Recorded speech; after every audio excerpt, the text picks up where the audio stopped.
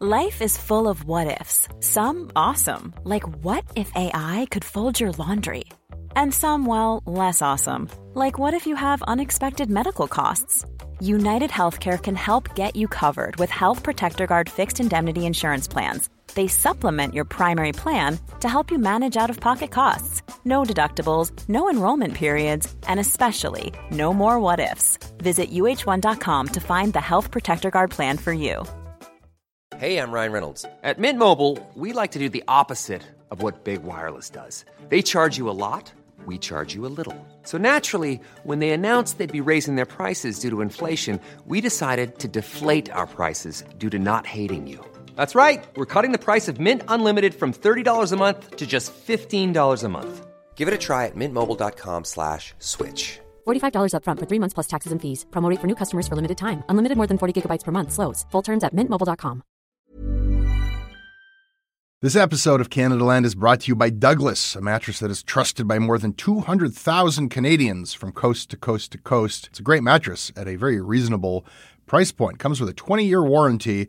And a great deal for our listeners. Douglas is giving you a free sleep bundle with each mattress purchase. Get the sheets, pillows, mattress, and pillow protectors free with your Douglas purchase today. Visit douglas.ca/Canadaland to claim this offer. That is douglas.ca/Canadaland. This episode is brought to you by the Center for Addiction and Mental Health, CAMH. It's never an easy call with so many problems in the world to know where to direct the money that you donate when you want to help out in this world. But what I can tell you is that when you donate to CAMH, you're saving lives. We know about the opioid crisis. We know about the mental health crisis. They are doing the work. Help change mental health care forever. Your support will help CAMH build a future where no one is left behind. Donate at camh.ca/Canadaland to help us treat addiction and build hope.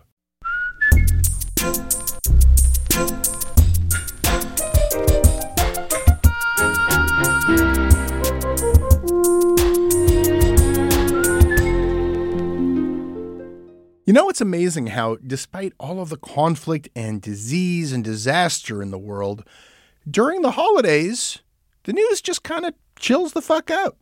Nothing much happens. I mean, it's really cool of everyone and everything to just kind of take a week off so that those people who happen to celebrate Christmas can get some quality family time. Or maybe, and just hear me out for a minute, maybe there are just as many things happening during the holidays as any other time. You know, maybe even more. But what you hear on the news during the holidays, heartwarming tales about families and food drives and stories about the spirit of giving and list after lists of the year's top newsmakers and reruns of some of your favorite stories that defined the year that was, all of that crap, maybe it was all pre-produced and pre-packaged and in the can before the holidays so that everybody could just leave and go home for Christmas. So, yeah, of course that's what happens. But here's the thing. Reality sometimes has other plans. Sometimes news events stubbornly happen when you least want them to. And for that reason, not everybody in the newsroom gets Christmas off. Not me. I took the week off. Yeah, I'm not at work right now. But today's episode, a Canada Land Holiday Classic episode, is for all of the poor, lonely schmucks in the newsrooms of the world who worked Christmas and who remain on duty right now. This one's for you. May you not get caught for going through the stuff on your boss's desk. From Canada Land, here is our annual tradition, Christmas in the Newsroom. Wait for it.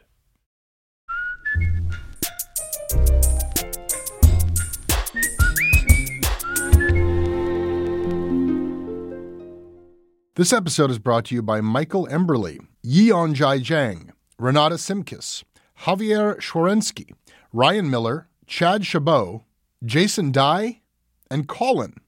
I'm Colin, a fire prevention officer from Toronto. I enthusiastically support Canada Land because they add important detail, nuance, and context to many stories the legacy media only pays lip service to, and because I've been exposed to the work of excellent journalists I may have otherwise been unaware of. Archie Mann's work in particular on Commons is consistently fantastic.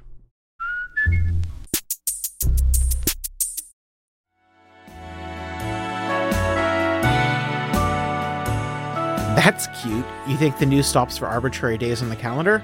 What do you publish, restaurant menus? At Nonsense Muncher. This Christmas will be my first one off in 8 years. Par for the course in this business. At Nancy Chen, ABC 7 news anchor, Washington, D.C. Hi, guys. Here's something a little bit different. Most of the stories that you're going to hear on the show are about working in the newsroom over Christmas. Well, this one is about my escape from the newsroom at Christmas. And it happened last year in 2022. I'm Karen Pugliese. I'm the editor-in-chief of Canadaland. But back then I was working at a different place. And I wanted to go home for Christmas because I had not seen my son for a year and a half because of the pandemic. And I was desperate to have a Christmas home. So I bought a train ticket to go home on Christmas Eve. And I was so happy that I did because a storm was blowing in, a huge snowstorm. They were calling it the storm of the century. And every single plane I knew was going to be canceled. I knew the airports were going to be chaos, but the train, I was sure was going to be safe and I was going to make it home. I checked the night before. I checked the morning of. I headed down to Union Station in Toronto to catch my train to Ottawa. And there was something weird going on because there were a whole bunch of people sitting around on their suitcases. It just seemed a little bit too crowded. And I went up to the front desk. And even though the sign said all the trains were running, they told us that one by one, they were canceling every single train. I called my son and I let him know there was no way now that I was going to make it home for Christmas. There was just no way. And then I met some people in at the train station. So my name is Eli. My wife's name is Deval. I'm a debt administrator, and my wife's a personal support worker. And on that Christmas Eve, we're trying to get from Toronto to Ottawa to see our family and friends, right? So we get together at their place. We have a Christmas gathering. Our friends come from Montreal. Then the story steers unfortunately Van Hand. Unfortunate. Hi, I'm Elle. I'm an actor, singer, dancer. And on Christmas Eve, I was trying to get from Toronto to Ottawa so I could have Christmas dinner with my family. This is my home alone moment. I'm just going to see if other people need a lift to Ottawa and we can split the costs and we'll make it work. There was 5 of us in total? Yeah. Elle, I was standing beside you. Yes, yeah. That's the way that I remember it. And I hadn't been home for Christmas because of the pandemic, so I hadn't seen my son in a year and a half, and this was my first time going home. So I was texting him saying, it's going to be late and it's going to be canceled. And then I'm looking at you and I'm seeing you dive on your phone and I'm like, are you going to rent a car? If you rent a car, I'm in because I don't drive. I had no alternative. So you got this car and then you started running up and down the line. Pretty much. I was like, who needs a lift? We've got a van. And then me and my wife, we kind of have that mentality when we want to get somewhere, and that's just it, all right? And it was our first Christmas with our family, friends. We had everything planned out. I'm just like, okay, now what, all right? So when we heard you, I'm like, well, there it is. There it is. Right? There's the sign. It was just it was like straight out of a movie. I felt like we were in a Hallmark Christmas movie, or this was like our Home Alone moment. So when we started out, there was us and the lady with the cat. Yes, Lauren. Yeah. Actually, the road wasn't that bad at first. Like going out of Toronto, I was kind of like, oh, this was a great idea. This was fine. It's kind of like this travel family, right? We're on the road together. Let's do this road trip. You guys were on your different navigating apps and you could see where the congestion was for traffic. And so we had seen about 45 minutes ahead of time that we could kind of veer off and take a different path. When we started out, it wasn't too bad, but then the weather was getting so bad. I've still got video of it on my phone. And it actually looks clearer on the phone. I remember taping it and saying, this looks clearer on the phone than it does in real life because it was almost a complete whiteout. Yeah, it was like a sheet. Yeah, when we're talking about turning off that highway, Ellie was saying, oh, we can turn here. And like we had a couple of different places we could turn. And we turned down this tiny highway. And it was pretty freaking sketchy. It was like a rural road. I was actually scared. Back roads, country roads, right? So like we had to stop a lot because whiteouts, we couldn't see where we were going. And there weren't many cars on that road, which was great, but there was also like no lights, nothing, right? This is where it went from being this like happy moment to this, oh my God, did we just make the worst decision ever? and then Elle was getting me to, at different points, to call her mom because her mom was worried. Yes. Your mom didn't want you driving down there. No, she was really concerned. And my father had called me as well. To kind of deter me from coming. But my mom was just so emotional about me missing Christmas dinner that I just had it in my head that I had to get to Ottawa to this dinner. The next thing you know, I'm like, my wife took her seatbelt off. I'm like, put it back on. We're not there yet. And good thing I noticed that. Then all of a sudden, all you see is boom. Here's the way I remembered that it happened. We were almost there. We'd driven all the way in whiteouts, up vague highways, and past car accidents and pileups. And now the snow had finally stopped and we were finally in Ottawa after 8 hours of driving on the road. And we were just about to make our first drop off, which was Ellie and his wife. And all we had to do was make a right turn off of Hunt Club Road.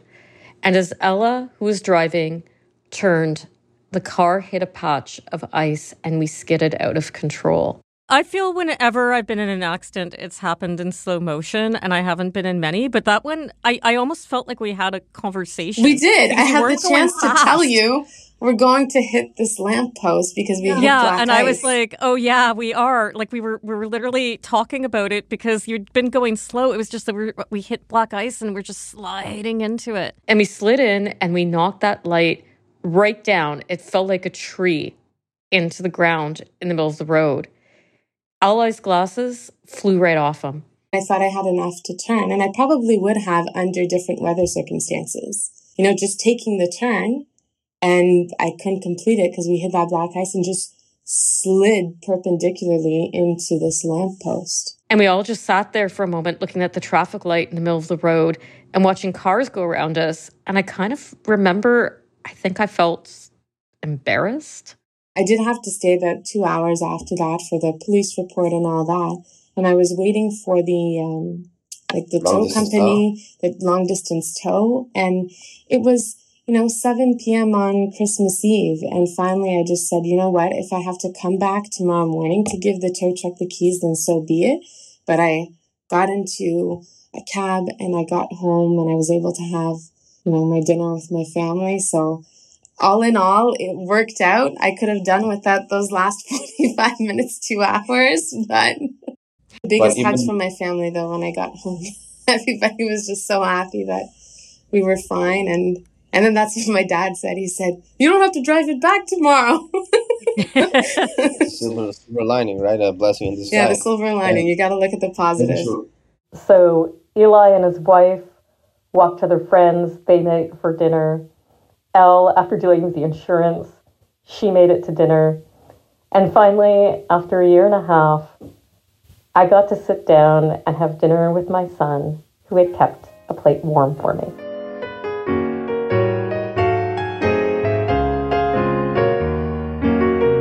So it was back in the year 2004. I was a young radio reporter in my mid-20s, and I got my big break. I got to finally anchor the television news.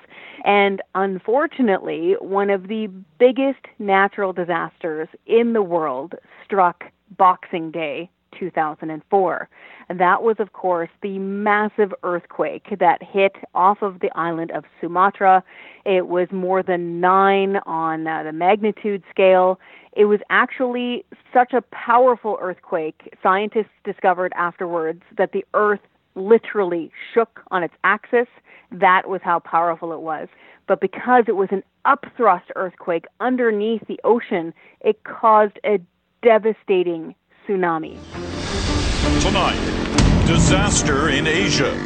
First, an earthquake of immense power shook the Indian Ocean. Then a parade of deadly tsunamis slammed into one country after another. The shocking result? All told, more than 200,000 people died.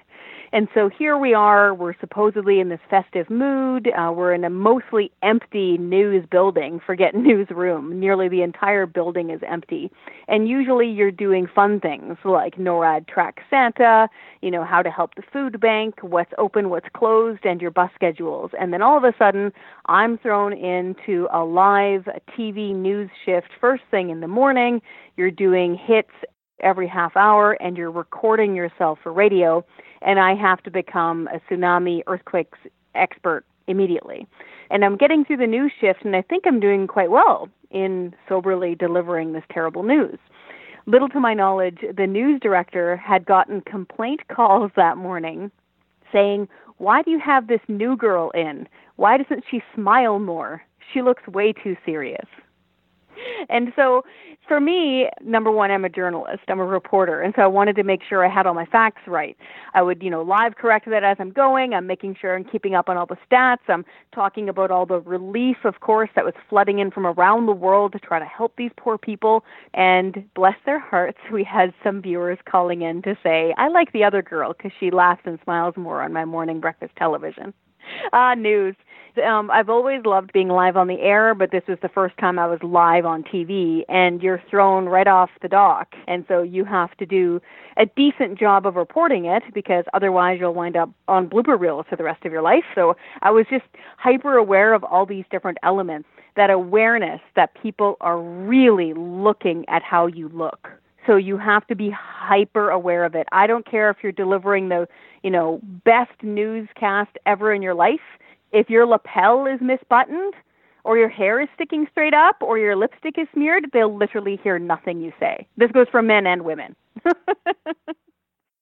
So I am Chris Sims. At the time, I was a radio news anchor and producer, and I was pinch hitting for morning breakfast television on Chum.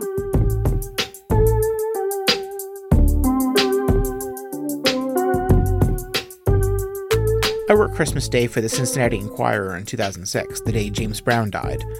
Brown got his start at Cincinnati's King Records, so I tracked down some backup singers and others who knew him from that time. Turned out a half-decent obit, if I do say so. Gregory Court, USA Today. I'm on call for January 1st. First sober New Year's since, maybe ever?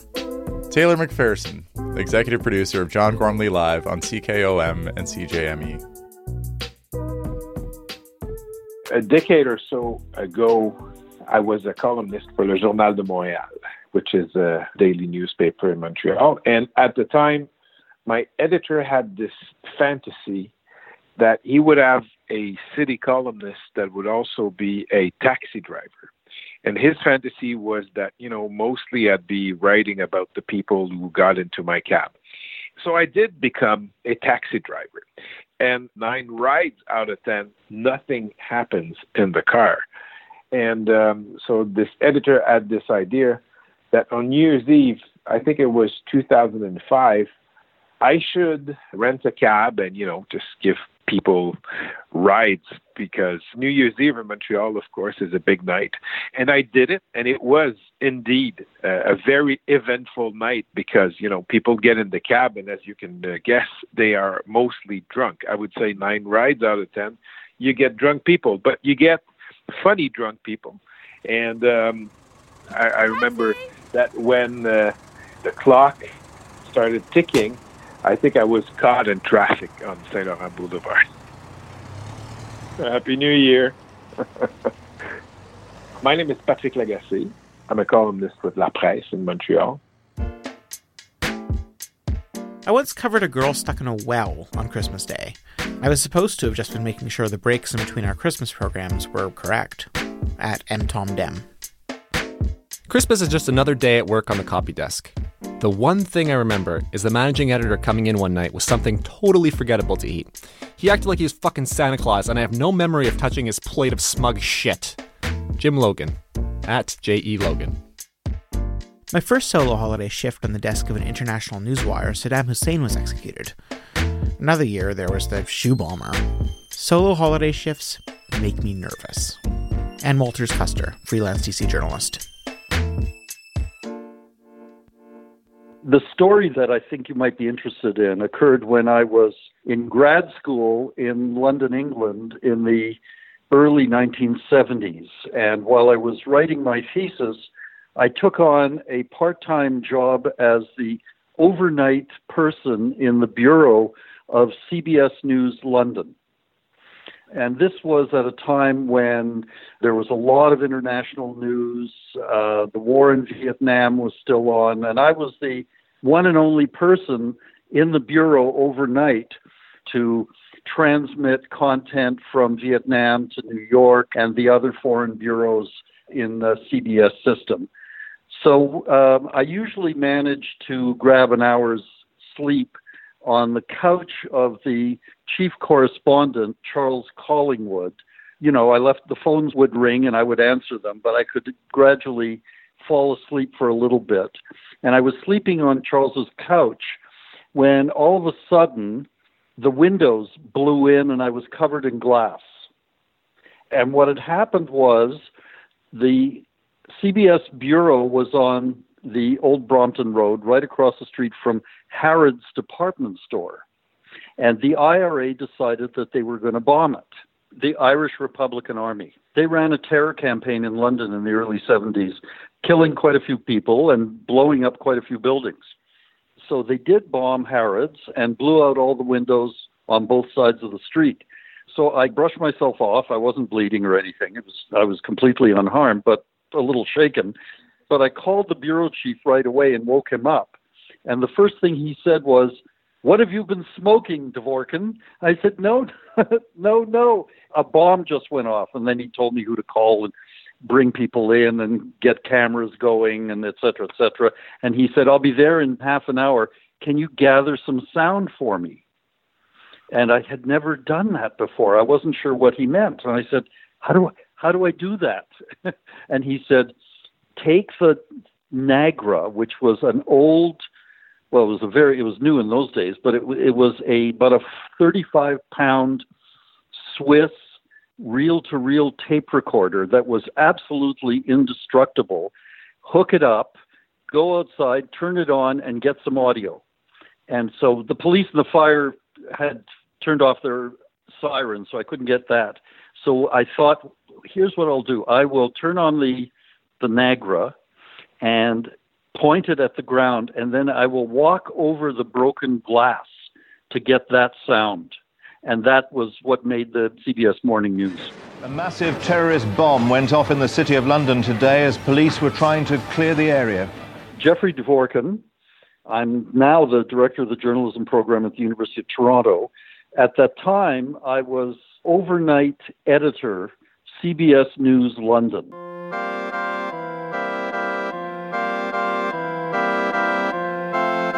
I've worked as a traffic reporter for a decade now. Although I never understand it, I always seem to work Christmas morning. Who is driving Christmas morning, you ask? No one!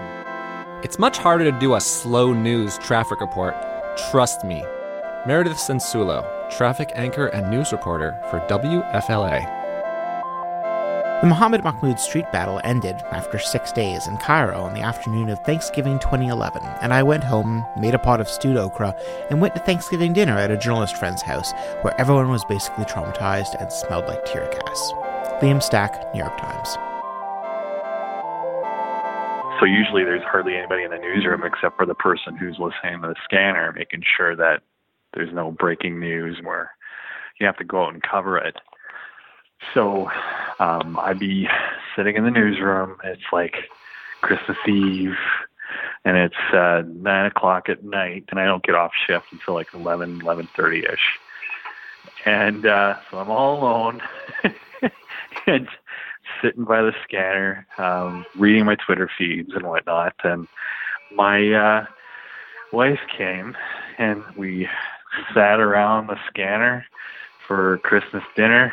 Like it was a roasting fire, and listened to calls. So like all the sad domestic dispute calls and the DUIs, and then family getting ambulance calls because every person in the family had severe food poisoning because they ate a bad turkey. So yeah, so that's So yeah, it just was me and my wife who, I turned her into a Grinch. I just wrecked it for her in the newsroom. I'm Jeff Cummings, and I used to be the night city editor at the Edmonton Sun. My name's Andre Proulx. I was producing talk radio at one of Toronto's largest radio stations for the holidays. There was nobody in the radio station except for myself and our fill-in anchor reporter. And it must have been about the middle of the day where we get an angry, like, J. Jonah Jameson style, like, get me pictures of Spider-Man phone call into the newsroom from the program director of the radio station, Mike, just being extremely insistent that we get on top of this huge breaking story that Donald Trump had been edited out of the CBC broadcast of Home Alone 2. Hosts on morning show Fox and Friends had their own theories. I think they're terrified of these little things that will remind people of just how deranged his opponents. It's also censorship.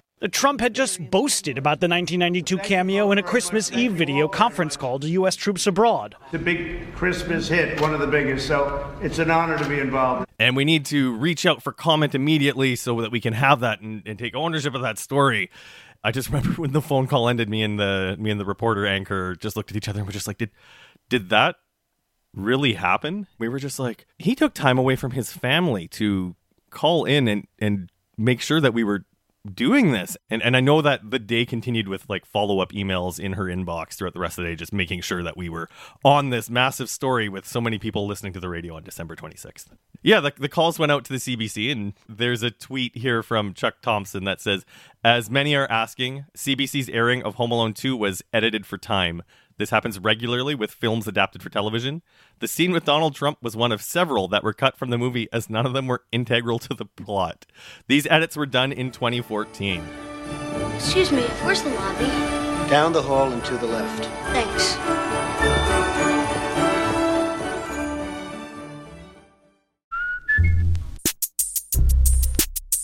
This episode is sponsored by BetterHelp.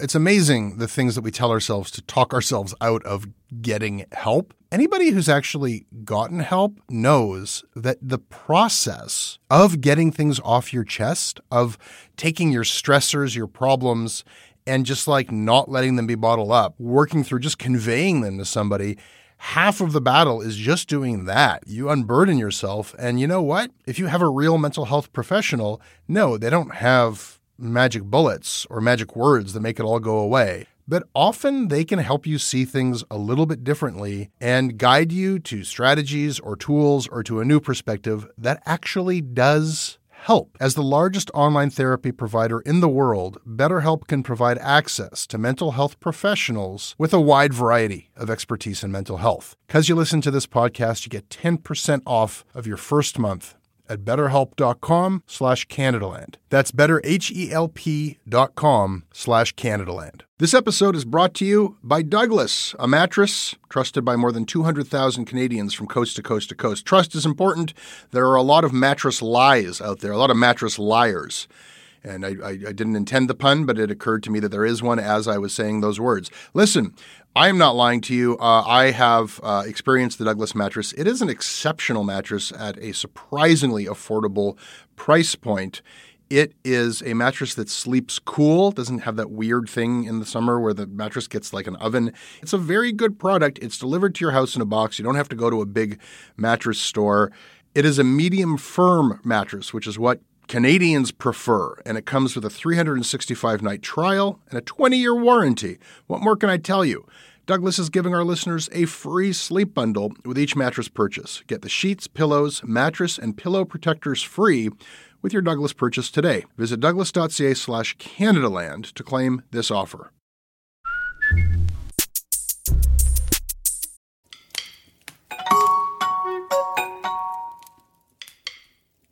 Worked Christmas morning once as a reporter for Global News Toronto. Sent with cameraman to cover a breaking story about a man holding a woman over a balcony in Brampton. Same day, drove by Sam the Record Man. Store was dark, but could see Sam Snyderman prepping for Boxing Day sales. Simon Dingley. I cover news for CBC TV. I brought bourbon balls to work once, and our anchor got schnockered.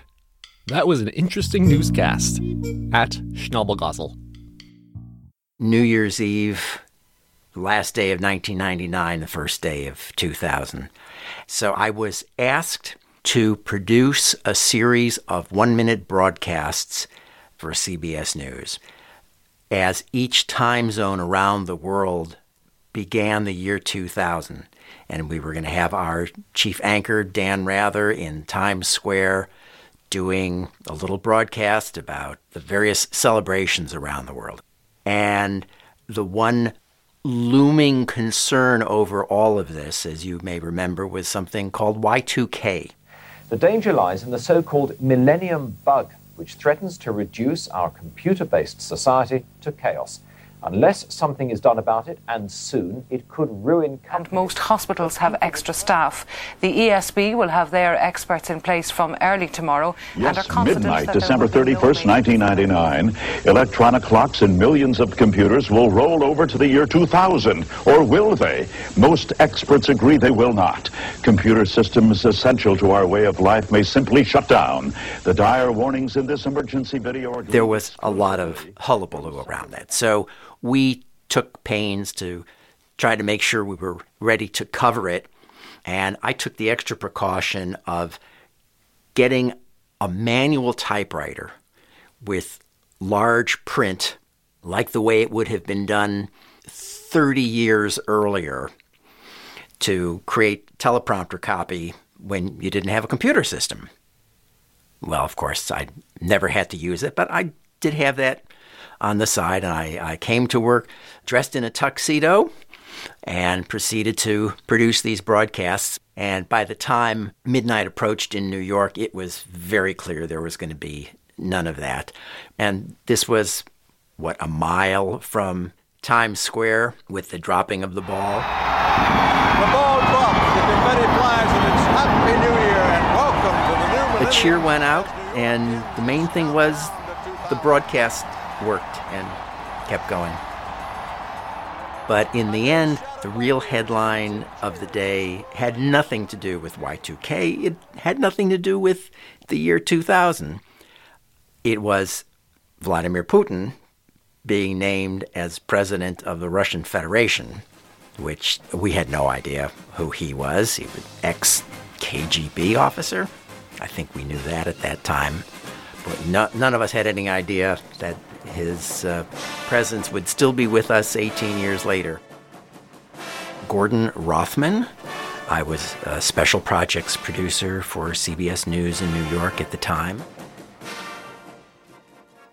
My name is Michael Hutchinson. I'm a member of the Mississippiwistic Cree Nation in Treaty 5, which is in the Interlake region of Manitoba. I've been a journalist. I've worked at APTN National News, and I'm currently the Assistant Director of Communications and Reporting at the Manitoba First Nation Education Resource Center. You know, Indigenous news, there's always a lot happening. It's always a area that has a bit of political turmoil as well. You know, journalism is all about telling stories and making certain that the stories of the day are told in a timely fashion.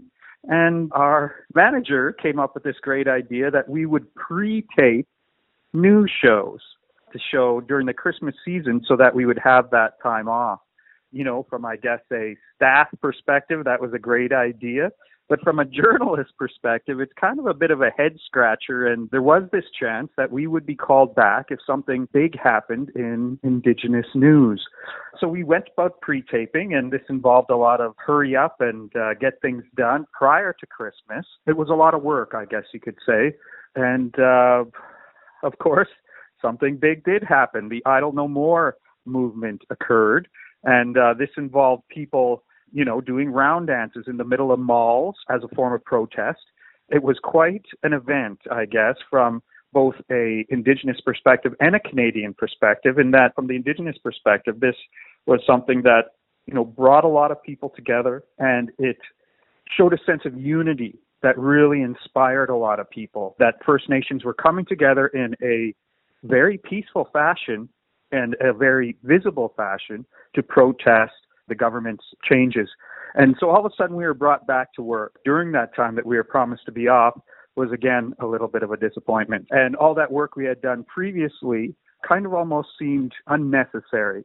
And so the person who made those questionable decisions was Karen Pugliese, who is at the time the director of news and current affairs at APTN National News. Literally every journalist has worked the holidays. The entire Congressional Press Corps celebrated New Year's Eve 2012/New Year's Day 2013, covering the fiscal cliff in the Senate Press Gallery. Sung Min Kim, White House reporter for The Washington Post.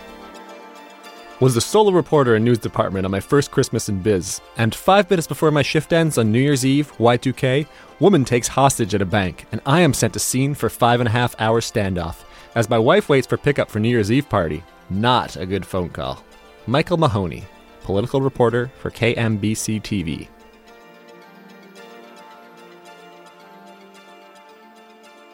My name is Sarah, and I, for a long time, was a temporary producer and reporter at WNYC Radio in New York City. And one particular Christmas was incredibly memorable for me because I was scheduled to work both the day shift producing All Things Considered on the 24th and on the 25th. But I was also on call as a reporter on the evening of the 24th. And at about 9 p.m., I got a call from my editor saying, okay, it's on. You have to go to northern Manhattan, go to this hospital. There's a woman who is waiting for a double lung transplant. And it turns out that the lungs are going to be sent over there. So if you could get up there as soon as possible. And I was going to be scrubbing in for the whole 6 to 8 hour long surgery. And I was super excited because, I don't know, I'd never seen anything like that before. And getting to watch it happen and getting to record it was a really exciting idea for me. So I went up there, and the woman was there with her husband and her toddler, this little girl who was like running around the room. And it was Christmas Eve, so they were singing carols and whatever. And, you know, we hung out. We just sort of like got to know each other. I turned on my recorder. And then around midnight, I remember thinking like, what is going on? So I pulled over a nurse and asked her, is the surgery going to happen? And she said, well, with organ donations, when we have something that's like a double lung transplant, what we do is we also have backup people ready just in case only one of the lungs is viable. And so there's actually another family downstairs in a different room waiting as well. And right now we're just waiting to find out if both of the lungs are viable or if it's only one. And so I was super surprised to learn that. I had no idea that there would be another family in the same hospital waiting downstairs with the same hopes and the same expectations that, you know, these organs are making their way across the country and they're prepping for surgery just like we were. And so that was sort of like, oh, okay, so someone for sure is going to be disappointed, which was kind of hard to learn because it was Christmas Eve and we're there and we're all getting ready. And so we were like, okay, well, we'll still wait. So we just stuck in there. There was nothing really to do, just to wait. And then couple hours went by, and one of the hospital officials came in to start sort of reading us through all of the fine print, I guess is what you would say. And she was telling us, you know, there's a possibility that even if we do get both lungs, that it might not work out. And it is a really intensive surgery. And that was when it sort of sunk in that this wasn't just going to be like something where I get to go and watch a surgery and just record the experience and see what's happening. It's going to all turn out fine. There was also a real possibility that a real person was going to lose their life and a real family was going to lose their mom. And it was suddenly very like, oh, I don't know that I want to be here. And right after that, the woman's sister and the sister's husband showed up. And I realized at that point that they weren't just saying Merry Christmas. They were also sort of hugging tearfully and, you know, potentially saying goodbye to this family member in case things didn't go so well. And at that point, we were done singing Christmas carols. We were just sort of hanging out, tense and waiting, trying to figure out what's going on. The toddler was exhausted, but like she couldn't go to sleep because there were so many people in the room and so many doctors and nurses coming and going and prepping. And me, like not knowing anyone on Christmas Eve, just sitting in a corner with my recorder, feeling like I was an intruder. And then probably around 3 or 4 o'clock in the morning, the doctor came in to tell us that only one of the lungs had been viable. And so the family downstairs was currently in surgery, and that woman was going to go home with a new lung. And they apologized, and they said, I'm so sorry. You know, there was such a buildup. And at the end, it was just so depressing and sad for this family to think, like, what if she doesn't get the lungs that she needs? And, you know, everybody just sort of sat down and started crying. And I left. I turned off my recorder. I said goodbye, and I got on the subway and went home before my next shift that day. And I was like, it was really, really tough. It was really tough to go home after such an exciting night that started on such a high note. And then, I don't know, at least to think there was another family in there that did get their Christmas miracle, and they were super excited. And, you know, the organs didn't go to waste, but for that room, it was really tough.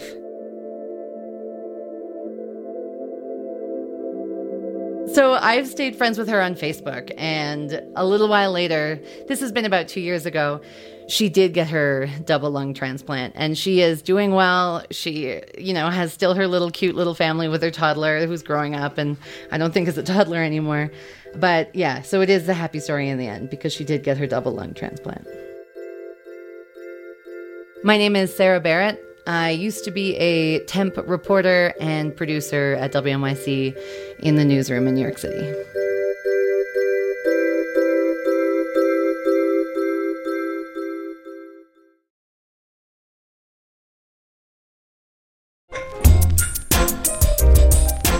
All right, that's your Canadaland.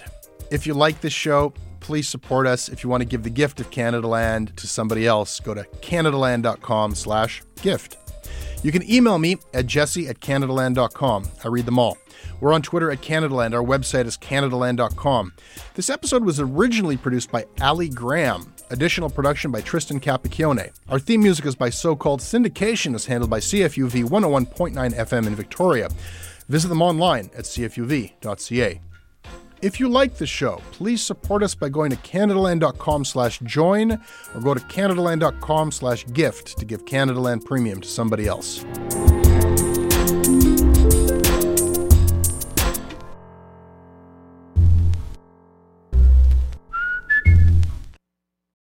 You can listen to Canadaland ad-free on Amazon Music, included with Prime. Hey, I need you to pay close attention to this message. It is not an ad. This is about Canadaland, and this is about you. You need to know that the news crisis is about to get a lot worse. You've heard about the layoffs. We're about to have news closures, and it's very likely that we're going to be seeing the defunding of the CBC. Where are you going to get your information from? What can you do about this?